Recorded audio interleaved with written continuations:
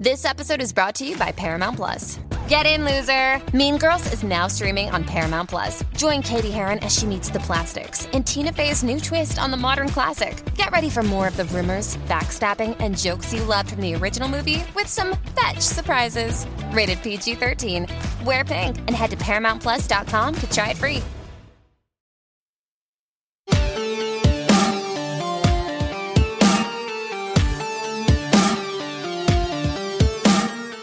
It's February 1st, and you are back with us here on Crime After Crime. I'm John Lorden. And I am Danielle Hallen. Welcome back. I love the attitude with that. It is. I don't know. Something comes over me every time. It's just a thing. I don't know. Danielle, I feel like we've been waiting for this moment for about 5 years, coming up on 5 years. Wow. It is one of our best topics, the one that we hear about most at CrimeCon. There was a t-shirt made last year. It was fantastic because who honestly could forget most bizarre weapons? And we were just little baby podcasters when we did that. Our crime after crime story finding skills have been sharpened like a dangerous pair of hot dog tongs. And our storytelling skills have heated up like wasabi pants. I cannot wait to hear these new stories, but first, it's time to see what happened with the results of our last episode, which I really enjoyed. I hope you did too. Blame the Paranormal. Danielle told... Yeah, it was a good one. It was a good one. Danielle told the story of a family that tried to conduct their own exorcism and maybe should have actually called in the pros instead, while I went into a story about a man who took a young girl camping and reportedly got her kidnapped by Bigfoot. I'm not buying it. I'm still not buying it. Nope, still not buying it either. Anyway, it was close, but there was a clear winner. How did it all play out, Danielle?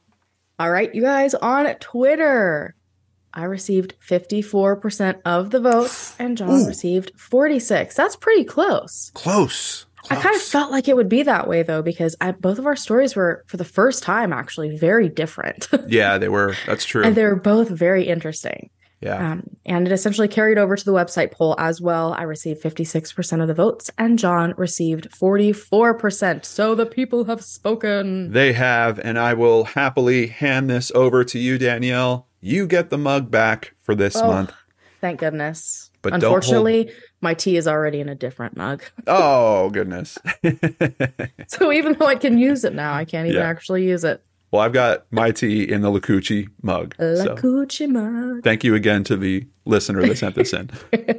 Oh, goodness. Today we are looking for more bizarre weapons, and we thought we'd start by reviewing a few that are featured on the FBI's website. Many are objects that look like something else. A keychain that looks like a silver dollar, but actually houses a knife. A working lighter that also houses a knife. Money clip? Nope. It's actually a knife. What about a house key? Nope. Knife. Danielle, necklace? No. Knifeless. Yes, but John, look, a beautiful crucifix. There's no way that someone would. Yes, Danielle, they did. They turned it into a knife. You know, I feel like I'm starting to see a trend here, John, but you know what's better? I can one-up this. A knife that secretly houses a gun. I'm not joking. It's a knife that has one end that can fire a single .22 caliber bullet. Danielle, all of those make sense except that last one. I mean, wouldn't it get confiscated because it already looked like a weapon? Honestly, if people thought things through, John, we would not have the show. It's very true. It's very true. Jeez. Well, let's get to the first story for Most Bizarre Weapons Part 2, told by the super talented Danielle Hallen, who might also house a knife. Oh my goodness. Actually, no. Knives scare me. Just kidding. I do have a boot knife. I was telling John about this. That's the only knife I have, okay? And it's just in case things happen on the farm. I gotta be prepared. Don't be messing with her on the farm. She'll reach into the boot. Oh my gosh. All right, you guys. I've been waiting for this moment, okay? After airing our first episode and being shocked at the use of hot dog tongs and wasabi pants as weapons, I genuinely felt like bizarre weapons were probably just a fluke, like we managed to find these one-off situations where someone was like, hey, I'm going to attack another human being with something absolutely bizarre.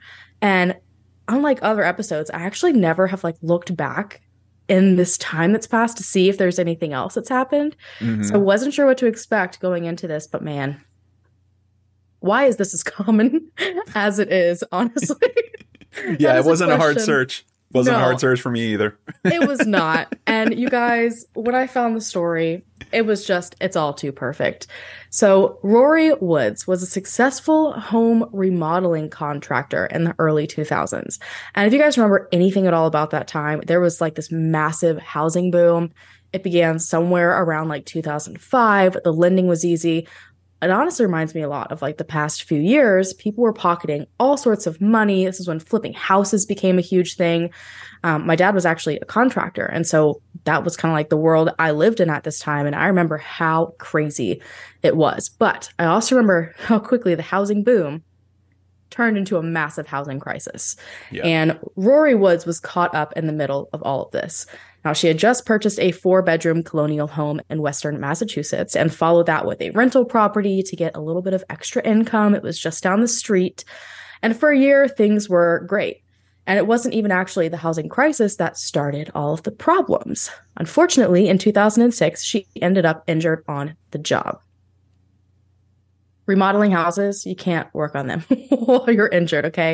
It is a very physical task. It took her out of work. And so slowly she began to fall behind on a lot of her payments. And with all of this financial struggle and stress, she was desperately looking for some sort of out, obviously. And that required going through her lending paperwork. And unfortunately, this hit her with another problem. She had likely been a victim of predatory lending. So this whole thing scared me, man. It made me relook over all of my mortgage. I was like, wait a minute. I'm so serious. Well, because of everything. Yeah, because of everything that happened back then, like lending papers, there was literally laws that kicked in about like they had to simplify them because they were written in a way that was so confusing. There were so many pages and it was intentionally confusing so that they could slip in things like that. I bought a house right after the bust and I swear the lending or all of the papers for that, I think it was only like 30 sheets for everything. That's not bad. Was nothing compared to like I had bought a house before that and it was, I mean, you had like a book basically when you were done of all these different pages. Yeah. No, thank you. Okay. I had enough stress when I bought my first house, like a little over a year ago. I could not even imagine. Yeah. But basically, she was looking at her paperwork and on both of her mortgages, she found problems. So one of them was essentially designed to lead to foreclosure, no matter what. Like it was just, I don't know how people can do that. And the other one, I guess the loan itself seemed okay, but it seemed to discriminate against her. It like wrote in there multiple times that she was a single working woman and that's it. So she was like, okay, I'm trapped in two really strange, probably not great mortgages. And, I can't work right now, despite the fact that there is a big boom. And so she felt the only way out of the situation was to file Chapter 7 bankruptcy. And at that point, she can get back up on her feet, continue working, wouldn't lose the homes that she had put a lot of time into. And while she did, in fact, end up being successful filing bankruptcy, things did not get easier because 2008, man, that crisis began. Yeah. Yeah, it did. And it was rough. And so obviously during that time, nobody needed a contractor because people were struggling to even pay their mortgages on their homes they had, let alone remodel. They definitely were not buying new ones at all. And so she was forced to make another hard decision. She left her contracting job and she's like, I need something. So she turned towards a hobby that she had had for years, hoping that it would make her some sort of money. Beekeeping. Super random. And so she had kept bees since the early 90s and was heavily inspired by this beekeeper known to advocate for the therapeutic use of bee stings, which is very interesting as a beekeeper myself to hear that. And she's like, you know what? I'm going to take this to the next level. So she added to her apiary and pretty soon she was trading and selling a good amount of honey. And y'all, I don't know if you know what a lucrative business that is. Honey is expensive. Yeah. Incredibly expensive. And so this was enough to get her by, make her comfortable after she claimed, quote, her quality of life had been destroyed by this wrongful predatory loan. But unfortunately, her fight was far from over. She fought for the next decade to not lose her properties, and she was a very passionate woman. This loan had put her through the ringer. She had multiple foreclosure notices, filed for bankruptcy a second time. And then in 2018, her efforts, she had done basically all she could. And so her colonial home that she loved so much was auctioned off to another couple. Man. It left her homeless. Yeah. And so she was sleeping in tents, essentially. But she was still trying so hard to make money, get herself back on her feet. So she, was keeping her bees. Every penny she made went towards them and their care. They were kind of like bouncing around all these different homes, like locations of friends, hoping she could, get through this rough patch. She was continuing to fight in lawsuits, over 40 to be exact. Oof. And I know, it's wild. I didn't even realize like how deep this sort of situation can get. And she totally submerged herself in law to be able to properly defend herself. And eventually she found the MAAPL, which is the Massachusetts Alliance Against Predatory Lending. And, she knew what she had been through with the knowledge and experience she had gained at this point over, a handful of years. So she basically vowed to help others who were going through the same thing. And this is where she met an elderly man named Alton King Jr. So Alton King Jr. had been raised by his parents in poverty.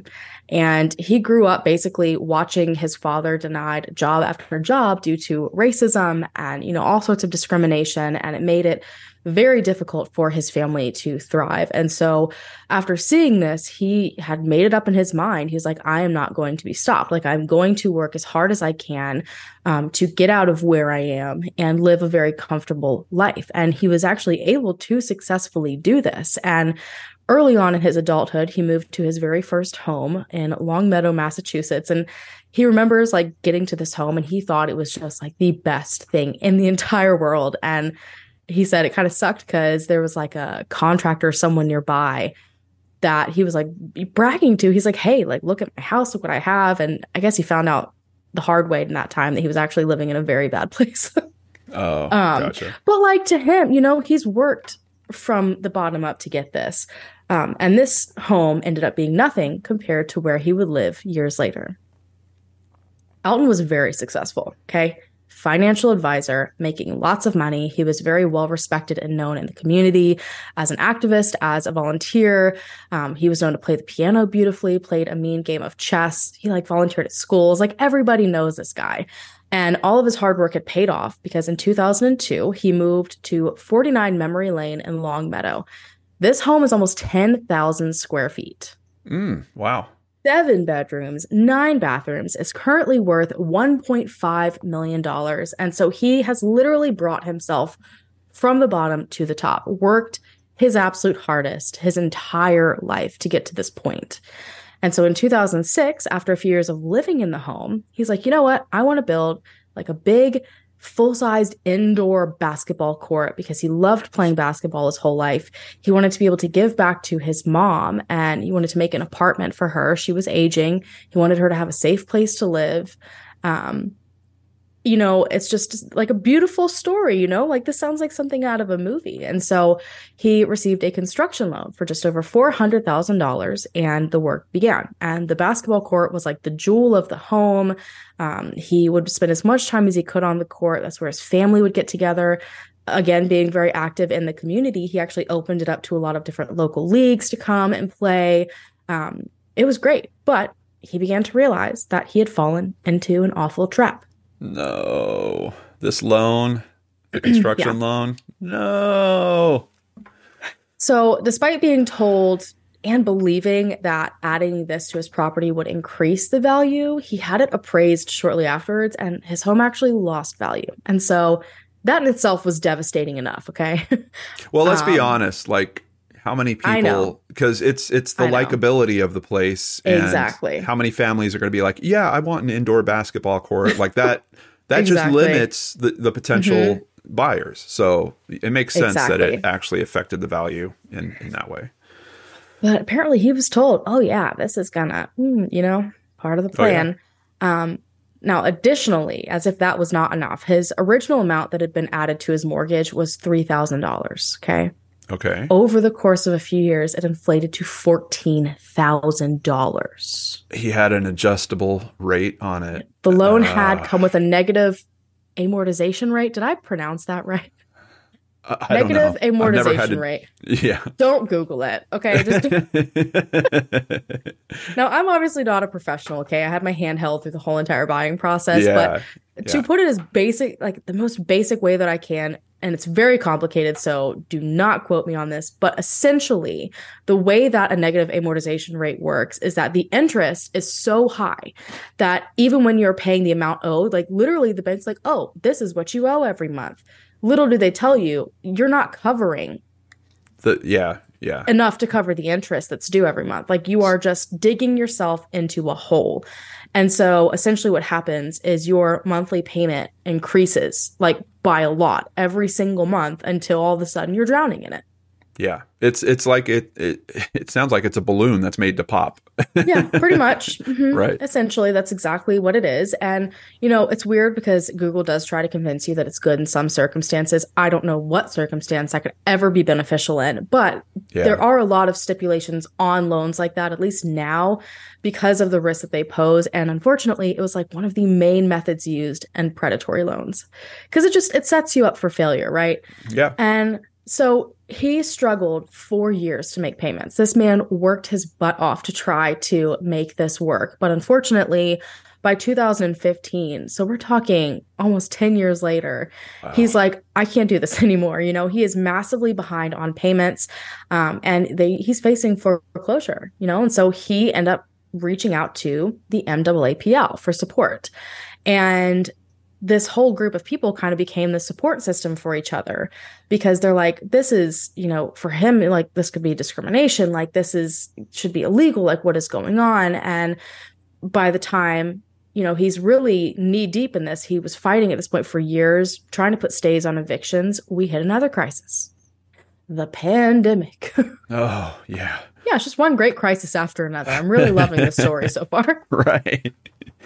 So basically, we all have lived through this and people started getting evicted left and right. This is before a lot of the different things were put into place. And so those involved in the MAAPL were devastated because these situations, it's not just I got screwed over on a loan and I'm going to fight against this for like 6 months to a year. These people had been in legal battles for some of them decades, like plural.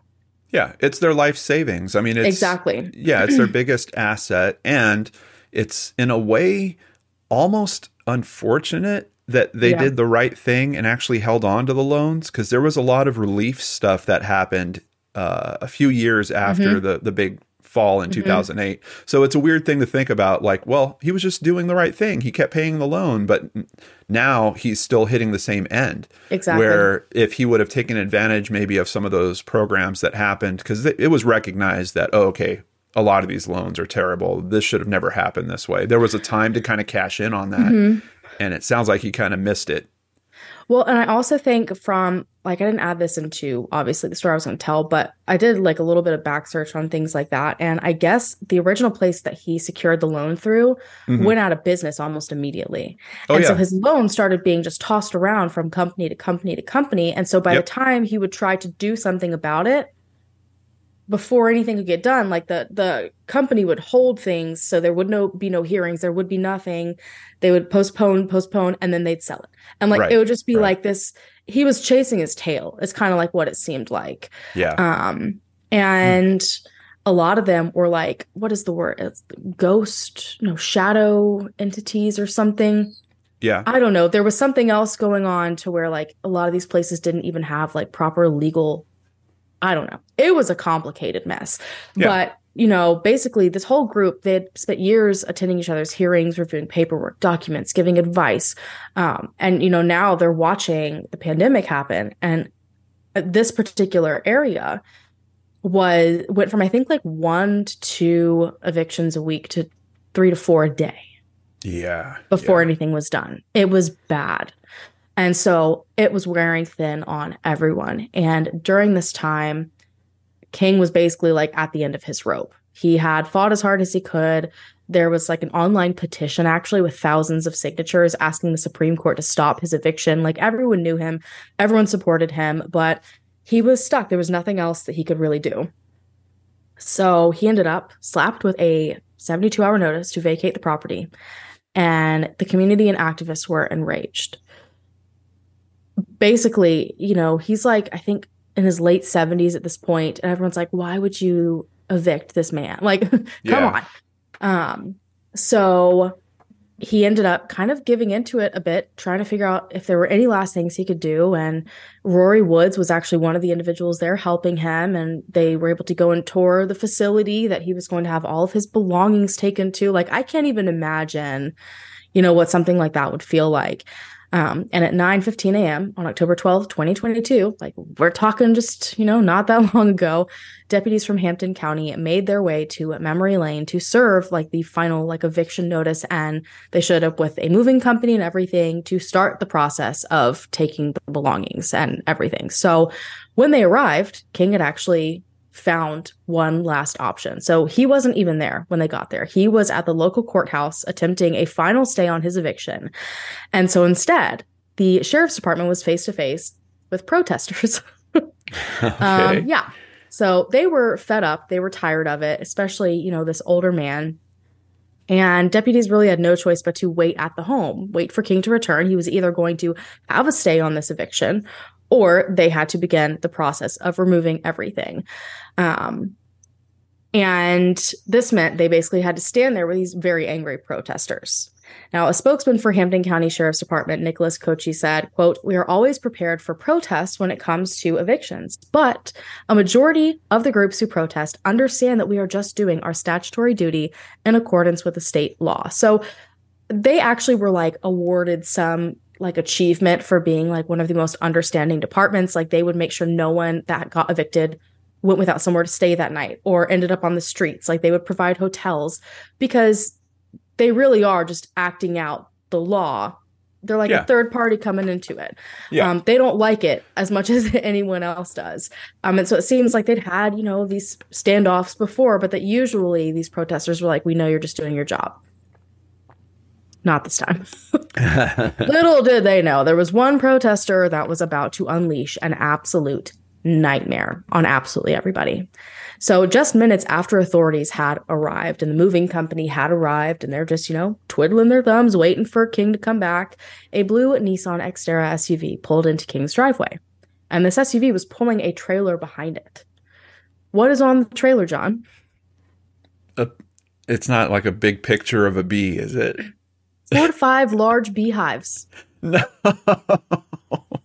4 to 5 large beehives are on the trailer, John. It was Woods, and she had it up to here, like as far as you can possibly have had it. I guess. So after she hopped out of the car, she made her way towards the beehives in the back. And it did not take long for officers to be like, oh no, we know exactly what is about to happen here. And one by one, she began to smack the ever-loving crap out of the tops of these beehives. Oh. Now, it was cold outside, okay? And I think they had this on their side because those bees did not want to go anywhere. It's like low 50s. Bees are not coming out, honeybees at that time. They are huddled up in their little ball in the center of their hive to stay at like a good 90 degrees. They're, you know... And so it was going to take further persuasion, but don't worry because Woods was very, very dedicated to her task. Now, one deputy, Michael Joslin, realized what was going on and ran towards Woods, hoping to be able to stop her before chaos ensued. And this just seemed to fuel Woods' fire even more. So she started to violently shake the boxes, hoping to free them of their lids, piss these bees off. Ooh. And Deputy Joslin is right beside her. There's photographs of it where he is like fighting her, pushing her back with his elbow, trying to get these hive tops back on there so these bees don't go crazy. Yeah. But despite his attempts, Woods successfully broke a cover off of the hive, sending hundreds of bees swarming. Now we have protesters there as well, right? Mm-hmm. It's not like she trained these bees to, only attack the sheriffs. No. Mm-mm. So everyone that's at the location is now in danger. Every single person there is now in danger. Wow. So Deputy Joslin, who was there with her, like there's different kinds of bee boxes you can get. Hers were foam, like a thick foam. And so she was able to just snap a corner off. And he ends up, because he's right there in it, stung Oliver's face. So he flees at this point. And she was nowhere near done. She is continuing to shake these hives. Deputies panicked. Protesters are scattering. Like, no one's even sure what to do. But protesters, despite this, they're still cheering her on. They're like, woo, release the bees. Like, just so on board with what's happening. And obviously, being comfortable with bees, she was not super phased by this swarm around her. And so she took like this moment of chaos to zip on her bee jacket so that she could continue her plan safely. Wow. And so here she is in her bee jacket and this massive swarm that she has created. And as if thousands of bees swarming isn't enough, she continues. She flips over a hive entirely, just like straight up flips it off the trailer. She then puts one of the hives onto like, what are they? Like a little dolly thing, rolls it to the front door of the house, opens the bee boxes up. Just like ensuing chaos, you guys. And at this point, authorities can't do a single thing to stop her. The report states, quote, officers at this time attempted to stop Woods, but were attacked by bees. No kidding. There was no way to safely reach her and the swarm at all. And the few officers that had tried were stung multiple times, and many of them were forced to flee to protect themselves. It took over 30 minutes for the bees to even slightly calm down. Yeah. And it finally allowed 2 officers the ability to reach Woods and arrest her. She initially fought against the arrest, but ultimately she was taken to the ground. They were pissed off at this point, like very angry with her. And when she was being handcuffed, the protesters were all like hollering in support of her still. And I wasn't able to find if any of them got stung, but they're just like, don't arrest her. She's just fighting for us. Like, And the officers were like informing her, like, do you know what you just did? Like, you just put so many people in danger. Yeah. Over 3 officers there were allergic to bees. That's what I was going to ask. Yeah. I mean, is this going to attempted murder charge? Like, where is this going to go? It almost went there, because actually one of the sheriff's office photographers was there, very allergic to bees, got stung multiple times on the head, and was rushed away in an ambulance. Yeah. Yeah. And so they're like telling her this. So like, what on earth were you thinking? Like, why would you do this? Like, you have harmed so many people. And her response was, quote, oh, you're allergic? Good. Ooh, not nice. No, not nice at all. It was a very rude thing to say, lady. Yeah. Nicholas Kochi went on to state, quote, I support people's right to protest peacefully, but when you cross the line and put my staff and public in danger, I promise you will be arrested. Chief Deputy Robert Hoffman also stated, quote, never in all my years of leading the Hampton County Sheriff's Civil Process Division have I ever seen something like this. I'm just thankful no one died, because bee allergies are serious. I hope that these out-of-county protesters will reconsider using such extreme measures in the future, because they will be charged and prosecuted. And when approached for interviews after she pulled this whole stunt, like, this went absolutely viral. There's so many pictures of it. This photographer that went down with a fight, because there's, just so many pictures of this happening. But she stated, quote, this is not about a few sheriffs getting a few honeybee stings. It's about predatory lending, which is thriving in Massachusetts and beyond. So she just totally seemed to fail to understand the seriousness of what she had done. This easily could have led to somebody dying. Yeah. It's just a different level. I mean, I get what she's trying to speak up against. Mm-hmm. It's a whole terrible story. It is, yeah. This older man have his home taken away from him. And she's obviously internalizing some of those feelings because of the experience that she has gone through as well. Yep. But it's not the loan company that you've sicked these bees on. No. It's not the issue. It's not the contract that you guys signed. I know it sounds crappy, but that was part of what was wrong back then. Danielle, it wasn't like some people knew it was wrong. Like I had friends, I was working in a company. I had friends that are like, oh, I bought a house this weekend. I'm like, oh, wow, that's awesome. That's cool.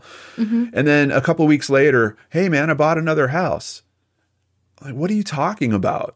Like, Oh no, boy. well, I've got the one I'm going to live in, and then I'm going to use this other one. I'm going to fix it up, and I'm going to turn it into a rental. And then the same friend, like a month later, hey man, picked up another house. Like the loans, No. but you have to know that it's not right. Like you have Yeah. to know. Wait, buying a house was It's a big deal. Big thing, man. It is a big thing. Yeah. Yeah. And it was a big deal only a few years ago. But now all of a sudden something has happened where I'm able to get 3 house loans on my one name and my one salary. How does that make sense?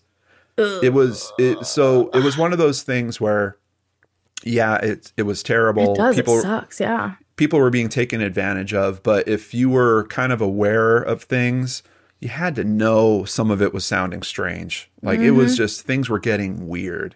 And that was all pushing this, like all the contractors and all that work and all the house flipping thing, because all of a sudden you'd have 3 properties. You needed them all tuned up so you could turn the other 2 into rentals. It was crazy. It was crazy times, but it wasn't impossible to see. And it sucks. It still sucks. But taking things to this level, is that the answer? But sicking your bees on bee allergies, I feel like everyone ever also knows how incredibly dangerous that can be to someone who's allergic. My mom is deathly allergic to bees. Yeah. Like I put my bees on the farthest point of my property for that exact reason, through the woods. It's absolutely awful, absolutely awful. And she didn't seem to care too much.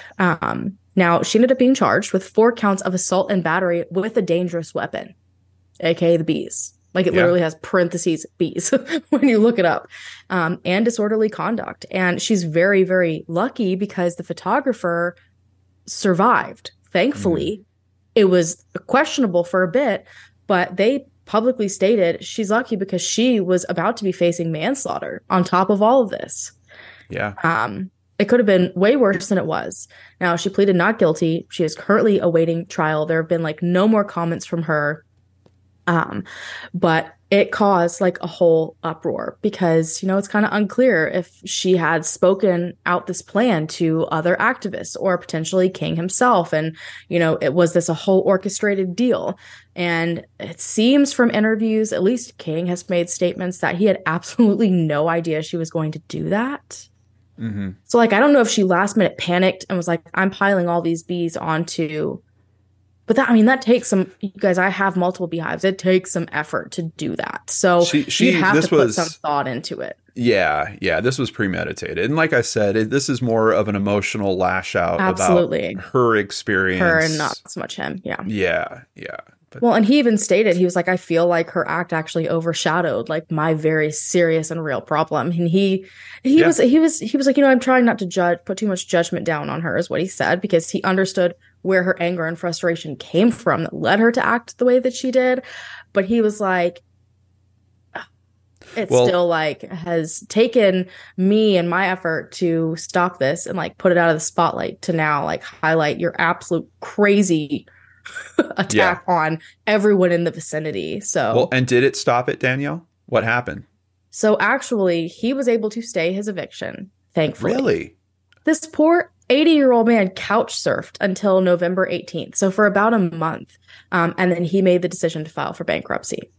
Okay. And so he did that, was able to keep the house. I think he was supposed to have another hearing in December, but I have not seen anything else come out.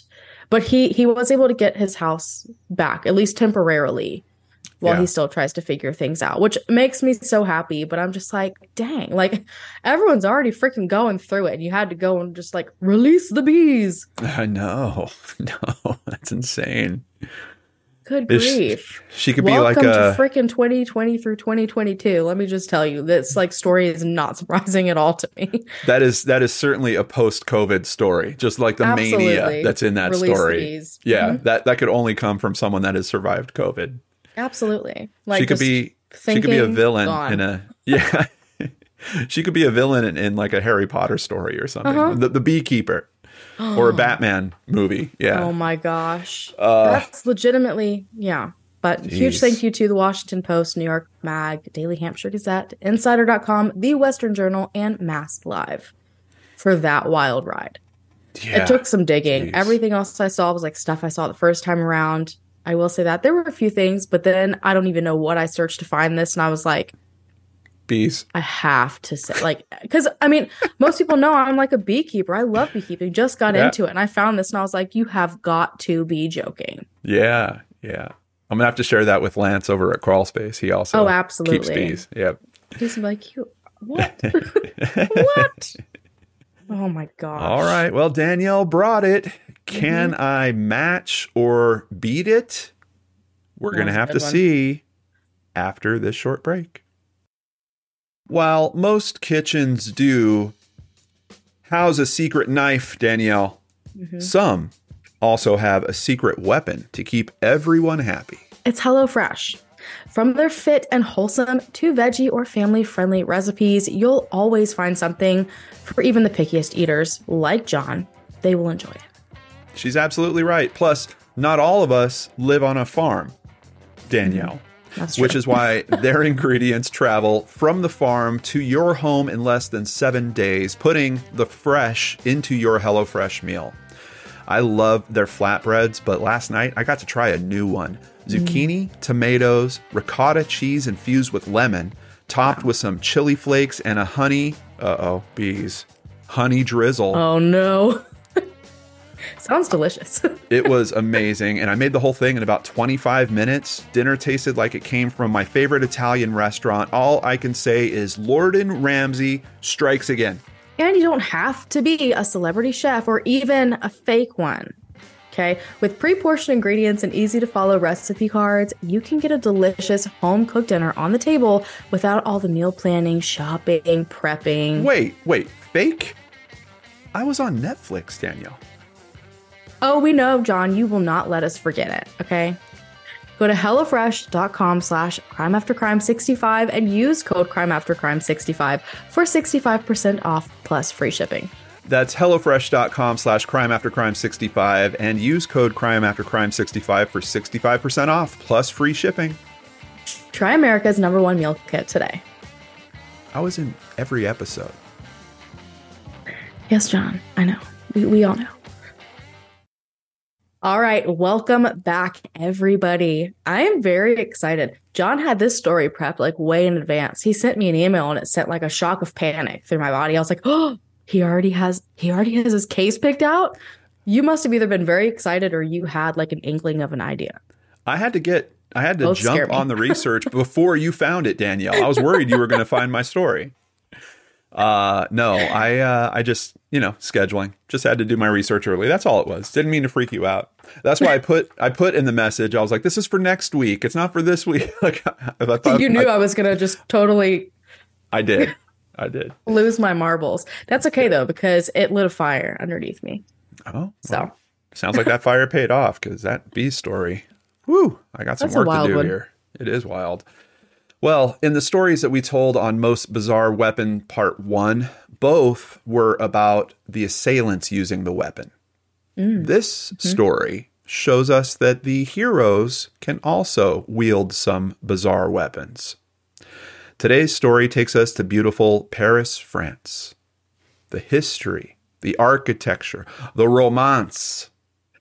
Paris is a beautiful city that's been captured by many of the greatest photographers of all time and is visited from people all over the world.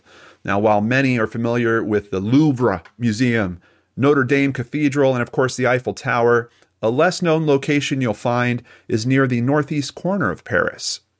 The Bassin de la Villette, or as the locals call it, the Bassin de la Villette, is a rectangular lake, 800 meters in length and 70 meters wide, and it's the largest artificial lake in Paris, built back in 1808, with cruise boats stopping there. Danielle's dying. Sorry, I really enjoyed your pronunciation. Did I nail it? The original pronunciation was just perfect. Yeah, I did a bunch of research. I have to get my pronunciation right, otherwise people will beat us up in the comments I've found. So. Oh, I love it. Bassin Continue. de la Villette. Okay. With cruise boats stopping there, local businesses include restaurants and clubs, artist studios, and two of the most modern movie theater complexes in all of France. Every June, they have a festival with concerts, shows, and a big fireworks display. The neighborhood has seen a growing number of trendy bars and restaurants populating the streets near that part of the canal. It's been referred to as a place of celebration and life. But some also note that, like most areas, there is a darker underbelly to this area as well.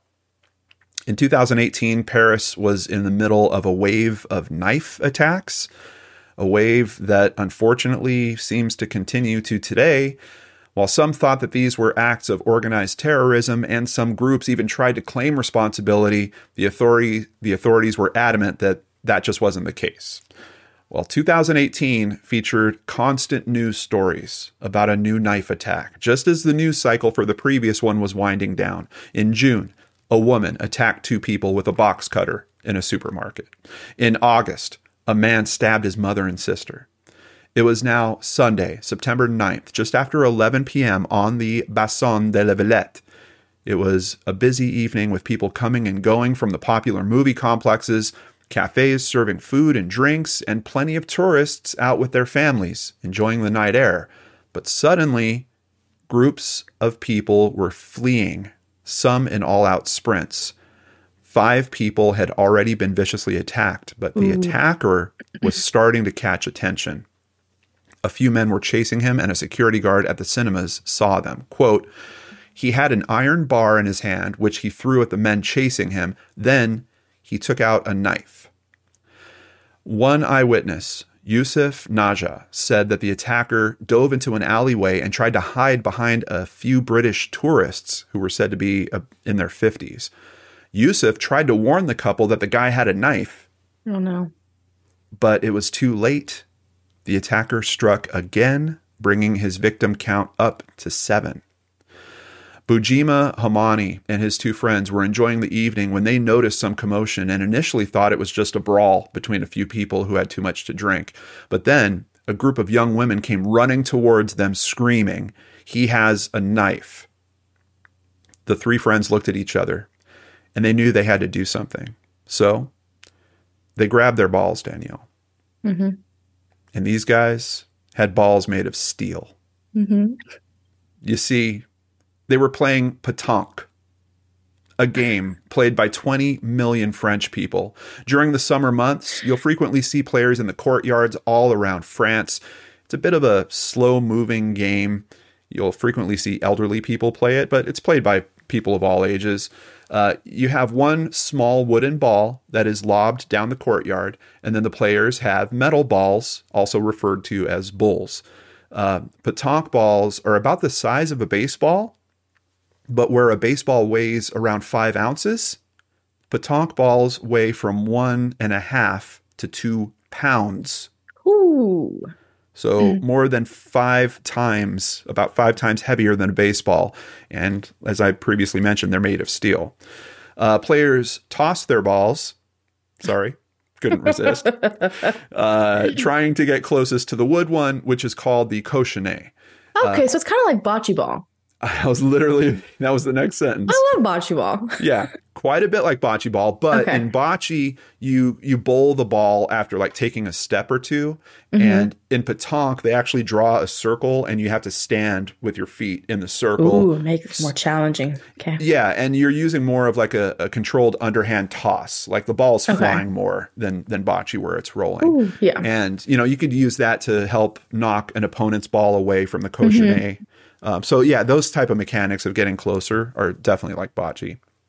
Of course, you can also use an overhand baseball throw if you're trying to knock out a knife-wielding lunatic. Absolutely. And that's what these men set out to do. Oh my gosh. Yeah, so they grab their balls, Danielle. They go running after this guy. Bojima says, "I saw this guy with a knife who was trying to attack people. My first reflex was to run after him, and my mates followed. The attacker soon came into their sights, and that's when they started unloading. We started throwing our pétanque balls at him," Bojima would explain. The attacker took off in the other direction with Bajima and his buddies and their balls all in hot pursuit. And reportedly, others are now joining in on the chase. Oh, like, I can only imagine what that looked like. Yeah, all of a sudden this is turning into a mob. Eyewitness Yusuf would detail there were around 20 people chasing him. They were throwing their balls at him. That's what he deserves. I know. So another one was thrown, and I'm sure that the attacker actually heard a patonk because it nailed him in the head. Ooh. But he kept running. And I don't know how. I don't either. Yusuf actually says that several hit him in the head, like possibly 4 or 5, but this guy just wasn't stopping. Reports say that the men threw between 20 and 30 balls at the attacker as he tried to flee. And they also threw other stuff that they were just randomly grabbing as this mob was kind of forming and chasing. Anything they could get, yeah. Yeah. Apparently their practice paid off. One of the balls hit the attacker in the arm that was actually holding the knife, but he was able to hold on to it. The hit was hard enough, though, that he lost his balance and fell over, and that's when the men were able to surround the attacker. A man that joined the crowd pursuing the attacker named Rita would explain, "We managed to circle him, me with a stick, another one with an iron bar. Rita then clocked the guy with the wooden stick. Oh my gosh." Another citizen threw a broken box at him. Soon, several men were on top of the attacker with Rima successfully wrestling the knife away from him. And he says, "It was a reaction. I didn't know why I did that. When you're in a group, you can do something." Now, this did go kind of full-blown mob mentality, and some in the angry mob were actually like, "We should kill this guy." And others... It is so scary how, man, your brain can just kind of flip a switch like that when you get in a group. It's just... Well, and crap out of me, man. This guy attacked 7 people. Yeah, and so they're angry. Yeah, a couple of tourists in their 50s, and that was one of the recent ones where people are actually witnessing that he's attacking these people. I mean, your emotions, I'm sure, just get so fired up. Exactly. But thankfully, there was other parts of the crowd that were like, no, that would make us just as bad as what he's done. And they were able to kind of keep it controlled. The men kept him held down until a plainclothes police officer could arrive. That took about 3 minutes. Bajima would tell the press that the man seemed to be on drugs. He seemed to be on something. He definitely didn't seem normal. He had a blank look. He didn't say anything. Even when we hit him, he didn't say ouch. So he must have been. That's kind of scary. Something. Yeah. That's really scary. Yeah. I mean, this dude's taking 2-pound metal balls to the head. Just repeatedly. Exactly. It's just not stopping. Yeah. Getting clocked by a wooden stick. Doesn't even say ouch. There has to be something else going on here. The suspect was identified as a 36-year-old man who was said to have serious mental health problems, and he had actually been on a terror watch list since 2016. Yet, right. Yet, the police still claim this is not linked to terrorism. So he had attacked 7 people in total. At least 3 of them were tourists. We had the 2 from Britain and then another tourist from Egypt. Rima told the media he didn't say anything even when we caught him. Some asked him, "Why did you do that?" But he didn't answer. Even at the time of the attack, he did not utter a word. Rima had to spend several hours in the police station. The police thanked me. The prosecutor thanked everyone. He stayed at the police station until after 5 a.m. He says it took longer because he actually held the knife when he was disarming him. So his DNA was... Oh, no. Yeah, his DNA was now on the weapon that was used to harm these people. Well, at least there were multiple eyewitnesses to be like, he did not have it. Literally just disarmed him, because that could be a tricky situation. Yeah. The Petanque players were thanked for their bravery by many, including French Interior Minister Gerard Collomb, who praised their courage and reactivity. When asked about his bravery, Rima humbly replied, "Anyone can do that if there's several of us. We need help. One person alone cannot do something, but I'm happy to have intervened with others. Otherwise, he would have done more damage. There were a lot of people where he was going." He was also concerned about the victims, saying that he hopes that they recover. Of the 7, it's reported that 4 required medical care, but were said to be in stable condition. Okay. And 1 was actually in more serious condition. However, I can find no casualties reported for this incident. Okay. And the charges that they talked about were all basically attempted murder charges. So I do believe that everyone survives this. It is worth saying the press around this, it's really weird because there's this big run of reporting on this when it happened, and then it just gets cut off. Like there's just no follow-up. The attacker never named. I don't know what happened criminally. Like everything just, I don't know if that's a thing with French media. I honestly don't look into cases too often from this area, but I was very surprised to see that it just it's kind of like a big tourism area and that community relies on it. They could have been like, no, like stop this now. We don't need people to be scared to come here. This is like a one-off, totally random thing that happened. So that could very well have something to do with it. It seems like it was hushed pretty strongly. Yeah. Bojima knows this was a serious situation. Quote, "Of course, it's scary. We're human beings. We're not Superman. So if we're stabbed, we're going to die. But we didn't have time to think about it. We had a weapon like him." Now, I know he's talking about petanque balls, but I think they had plenty of the other kind as well. Yeah, seriously. Like for real. Yeah. Thank you, France24.com, thelocal.fr, La Parisienne, Reuters, The Ledger, earlystart.co.uk, Yahoo Sports, FranceHotelGuide.com, and Wikipedia for information contributing to today's story. So, unfortunately, I can't tell you about the sentencing. I'm pretty certain there wasn't a casualty because a lot of these knife attacks, there's reporting on it. There's actually kind of a number that has been kept on this. It's really troubling to think about. Since 2015, more than 200 lives have been claimed. That's insanity. And it's even scarier to think about in a knife attack, how often is that fatal? Like in today's story, we have 7 people that are attacked and no fatalities that we know about. So if there's to get to that number, exactly. Yeah, if there's 200 claimed, how many additional people are attacked and surviving that? Well, and also knife attacks are like a very like personal, up close situation. And so that makes it disturbing. Like this isn't just something where someone can easily close their eyes, point a gun and shoot. Like this person has to physically touch another human being. And that kind of mindset that it takes to do something like that is scary. Yeah. And I don't know what it is about the social component where like for some reason this type of attack seems to be getting normalized in this area. Like it's been just this constant pulse since about 2015. And the last one that I was able to see, it happened just a few weeks ago, 6 people that were wounded in attacks that happened at a train station in Paris. And it's strange because I even went looking for like, does this have to do with their gun laws? And I was seeing some comments where people were like, maybe it's because they're so strict with their guns. Based on what I found, it's not that strict. I mean, they have different laws than we do, obviously, and they kind of ratchet down on like higher level assault weapon type stuff, but you can still have guns in France. This isn't, it's not like it's unheard of. So I don't know socially how that happens, how something just clicks in and people decide this is the type. It's a terrifying type of attack too. It really is. It's very frightening. You have 7 people that have that memory and are sharing that experience. I don't know. Also, Wild. I did bump into a few current news stories about this area that since COVID happened, it's changed, and it's actually kind of changed for the worse. There appears to be. Oh, no. I was hoping you would say the opposite. No, heavy drug use in the area, which I think is probably also going to be pushing their crime rate up. But based on everything I was seeing and hearing about it, like I was like, oh, wow. Like if I'm going to Paris, like that sounds like a place I'd want to check out. Like a, beautiful lake. And of course, I'm a movie fan. 2 of the best cinemas in France are there.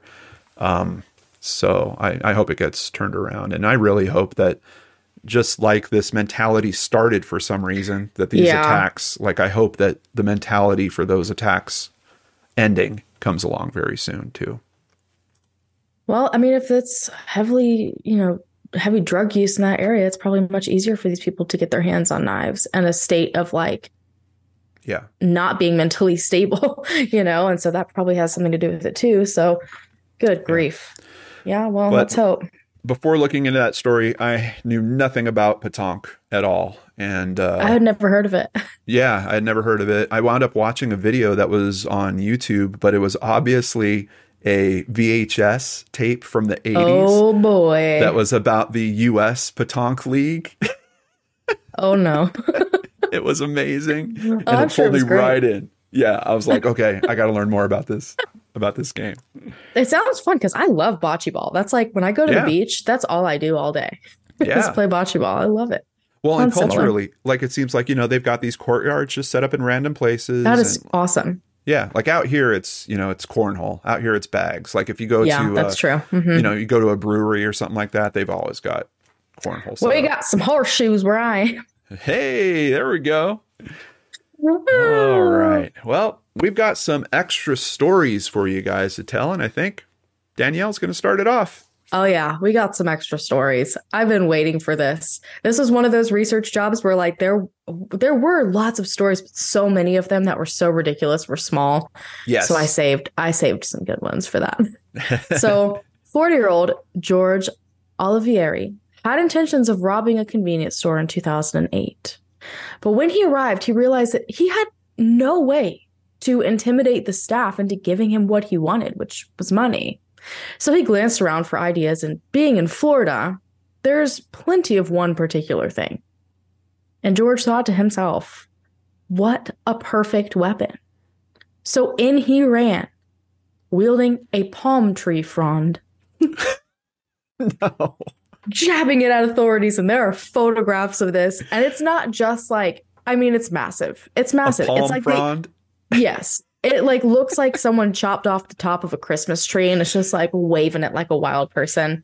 Wow. And he is just jabbing this thing at the employees, demanding that they hand over the cash, that they're going to get it. And not only does this tie into the most bizarre weapon, but guys, he also is the perfect costume criminal. Uh-oh. He's like, you know what? No one will ever recognize me with my t-shirt pulled over the top of my head. Oh, no. Not even like in front of his face. It's like the front collar's like resting right at his mouth. You can still see the entirety of his face, but he's got like the back of it like caught onto his forehead. That's not even the first time I've heard of that. Why do people think that that's a good I disguise? don't have any idea. Yeah, I'm going to pull a t-shirt up over my head. You can't tell who I am. No, absolutely not. No one's going to remember me either, even though I'm wielding a palm tree frond. And don't worry, we're still not done yet, because he also had one more weapon. No. In between his threats with the palm tree, he was wielding chanclas, flip-flops. He was wielding flip-flops. So, like, I don't even know, okay? But what he wasn't expecting, however, because we're still not done yet, was that another customer was going to have a weapon of their own. Hot dog tongue. With no warning, the thief was shoved out of the door by a stool-wielding hero. Wow. All right. We've got a hero with a weapon. There's a whole Yeah. bunch going on here. Now, George ended up being found only blocks away after his failed robbery attempt, and he was arrested. I was never able to find what exactly the charges were or what happened with that, but what on earth? What on earth? Yeah. I like that. Using a stool to get him out. I know. There's a lot happening in that little story. Yeah. Well, Danielle, I know you're not going to believe this, but my story, also from Florida. Surprise! Yeah. Fort Walton Beach, to be exact. It was December of 2016, and 37-year-old Amber Kostler was being arrested at her home after a domestic dispute. But Amber wasn't going to go quietly. They cuffed her, they put her in the police cruiser, and she was kicking the door all the way to jail. Like some type of Florida crime magician, she actually got out of her handcuffs during the drive. And when the door opened, she attempted to use them as a weapon against the deputies. Oh, no. And handcuffs, once you get them open, you can get that little hook, little sharp They're going to point. hurt somebody. Yeah. Yeah. Yeah. So how did they respond? They fired off a taser round, but it didn't stop her. Oh, no. Then- What is up with these relentless criminals? Yeah. So then she used her teeth as a weapon, biting a deputy. Thankfully, they finally got her into a holding cell, but Danielle, she's not done. Oh, She's no. not done. Oh, no. Deputies began to smell smoke in the building, and thinking it was an electrical fire, they had to evacuate the prisoners. They went to check on Amber and saw the cause. A roll of toilet paper in her cell was engulfed in flames. How did she start the fire, Danielle? That's what I am trying to figure out. Well, it turns out that there was another type of roll involved. They watched surveillance video and found that they missed something in the pat down. She pulled a lighter from, quote, a roll of body fat in her buttocks. And then she used it to start the fire. She had a lighter in a roll of body fat in her buttocks. Who did... She's like, oh, I'm going to hide this here for safekeeping. Yeah. Yeah. Or did it happen when she sat on the couch? Did she accidentally sit? Seriously, like how did that even happen and get there? Good grief, she was on a roll. I don't know. She was on a roll. Florida, I just have a request. Please give this woman a magic show because she was a magician. She gets out of handcuffs. She produces items. I know, just like out of nowhere. I'm not done. That's right. No one was injured, thankfully, and she tacked on a few more charges, including resisting arrest and arson. Man, these people. Yeah. Now, my final story takes the cake, okay? October 2021. Okay. Authorities in Madison County, Florida. No. I'm not joking. Oh, my goodness. They respond to a robbery at a local Waffle House. Look, Waffle House is like the restaurant version of Walmart, at least where I'm from, in terms of crazy things happening. I have covered a few stories that happened at Waffle House. Yep, absolutely. It's something else. So authorities respond, and upon questioning employees, this was a robbery like no other. So that night, 28-year-old Edward Rodriguez walked into this Waffle House with his little dog in tow. Like they walk in together. Okay. But he was not there for their delicious hash browns. Oh, no, absolutely not. That would be unreasonable. He pulled out his trusty weapons because this was a stick-up. But the response from customers was one of confusion because no one knew if this was a joke or not because the weapon in question... finger guns. Hold on a second. Did he think he was going to be able to pull that off? He did. Finger guns waving in the air. He is as serious as a heart attack. Yells at everyone to get on the ground. He's like, get on the ground. This is a robbery. Still confused as all get out. They watch him as a very serious Rodriguez proceeds to rampage around the entire Waffle House, you guys, with these finger guns up in the air, threatening people as he proceeds to grab every single napkin he can find in the building. Yeah. Just as fast as the robbery began, it ended as Rodriguez takes off with all of the napkins. That is awesome. Authorities found Rodriguez, who admitted to the crime. But since he technically didn't really use weapons because it was his hands, he was charged with unarmed robbery and assault. Of what? He took napkins. Did he try to pay? Did he try to pay his bail in napkins? Honestly, he probably could have, according to like how many he took. I mean, just like, and he was very serious, like ran in there screaming, pointing his gun at people and like just took all the napkins and took off. I mean, it sounds like he's tripping. And if he's tripping, like, does he think that the napkins are money? Like when they found him, was he counting his napkins? Stop it. I just got $5,000. Yeah, exactly. He's trying to pay off the officer. Well, just let me go. Here, I'll let you keep half of this. Oh, goodness. I'm telling you, I saw this. I was like, man, I wish I could have like been a fly on the wall. Yeah. Yeah. Because like what on earth? I want to know what he's doing. Is he on something? Like, I don't know. That's something's going on there. Danielle, I went looking for the oldest bizarre weapon story. And I think I found it in an article at Live Science. In what is being called the world's oldest narrative carving, a story found in Florida. You're joking. No, it's actually Turkey. But I was like, oh no, are you joking right now? This can't be real. Yeah, no. It's the country of Turkey. A story found in Turkey, carved into stone about 11,000 years ago, tells the harrowing tale of two young men being chased by menacing animals, including leopards and bulls. While one man appears to be holding a snake to use as a weapon to defend himself, the other man is clearly holding his snake. Danielle? I just don't know. I don't know if that's going to do the damage that he's expecting it to. I don't know. I wouldn't. I'm wondering, like, is that to show that he was scared that he's holding his snake? Or like he's covering it? Like, yeah, like is it like a protection? Yeah, because the description, and I've seen some pictures of it, like they really drew a lot of detail in terms of the teeth on the leopards. Like, is he worried about being bitten? Yeah, so his buddy is holding what it literally looks like a snake, but he is clearly holding his snake. An archaeologist would say, unfortunately, while the Neolithic hunter may have easily recognized its message, we are still lacking an understanding of the actual narrative. Yeah, no kidding. I feel like we have to be missing something here because this isn't making sense. What are those? I want to say it so bad, but I can't say it on this show. You know those photos that men send to women that they shouldn't? This is like the first. This is the first of those photos. The very first one? Oh my goodness. Yeah. Oh my gosh. Yeah.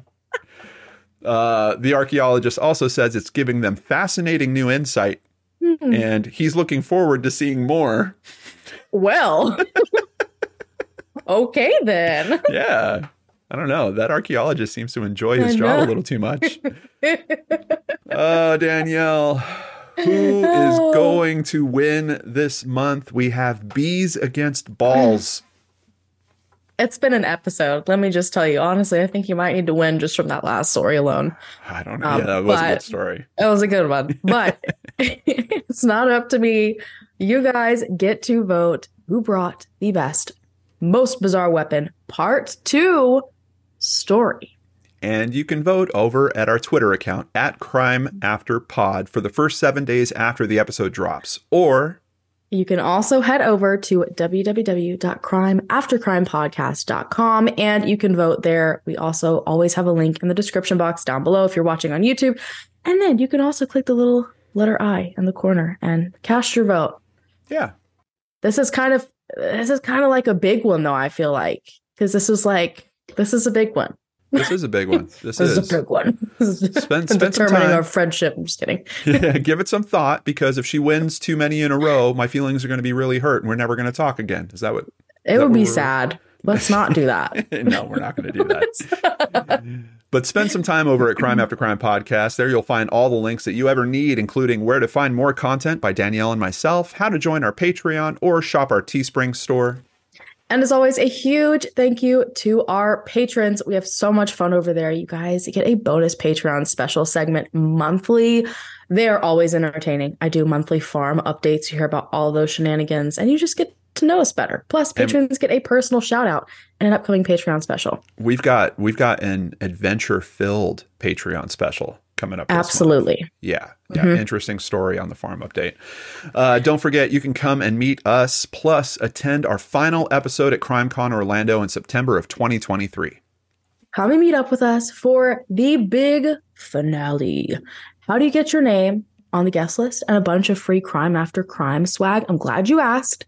Visit crimecon.com and buy a standard CrimeCon pass today using the code CrimeAfterCrime with no spaces, and then email your receipt to crimeaftercrime@lordandarts.com. That's crimeaftercrime@LORDANARTS.com. The sooner the better, because we do have a limited number of seats and swag, so don't miss out. That's right. And we are just rolling with this last season in terms of great topics. Mm-hmm. I loved the paranormal one. Yep, it was great to go back to bizarre weapons. But guys, I might be more excited about next month's Smelliest Crime. I'm honestly a little scared about what I'm going to have to look into. Yeah. It's going to be scary research, but I'm pretty sure the stories are going to be worth it. Oh, it's going to be a good one. I got a feeling. Smelliest Crime. Today's show is produced and hosted by myself, Danielle Howland, and the amazing, outstanding John Lorden. Why, thank you. If you enjoyed today's episode, please rate or review us on whichever platform you found us on. And you guys, have a great month, and we will see you again soon on Crime After Crime. Take care, everybody.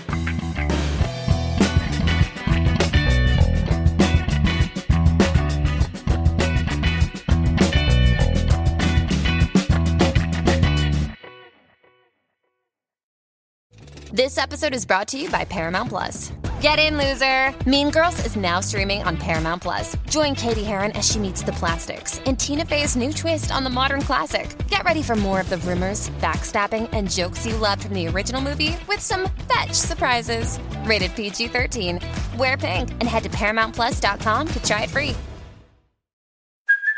Hey, it's Kaylee Cuoco for Priceline. Ready to go to your happy place for a happy price? Well, why didn't you say so? Just download the Priceline app right now and save up to 60% on hotels. So whether it's Cousin Kevin's Kazoo Concert in Kansas City, go Kevin, or Becky's Bachelorette Bash in Bermuda, you never have to miss a trip ever again. So download the Priceline app today. Your savings are waiting. Go to your happy place for a happy price. Go to your happy price, Priceline.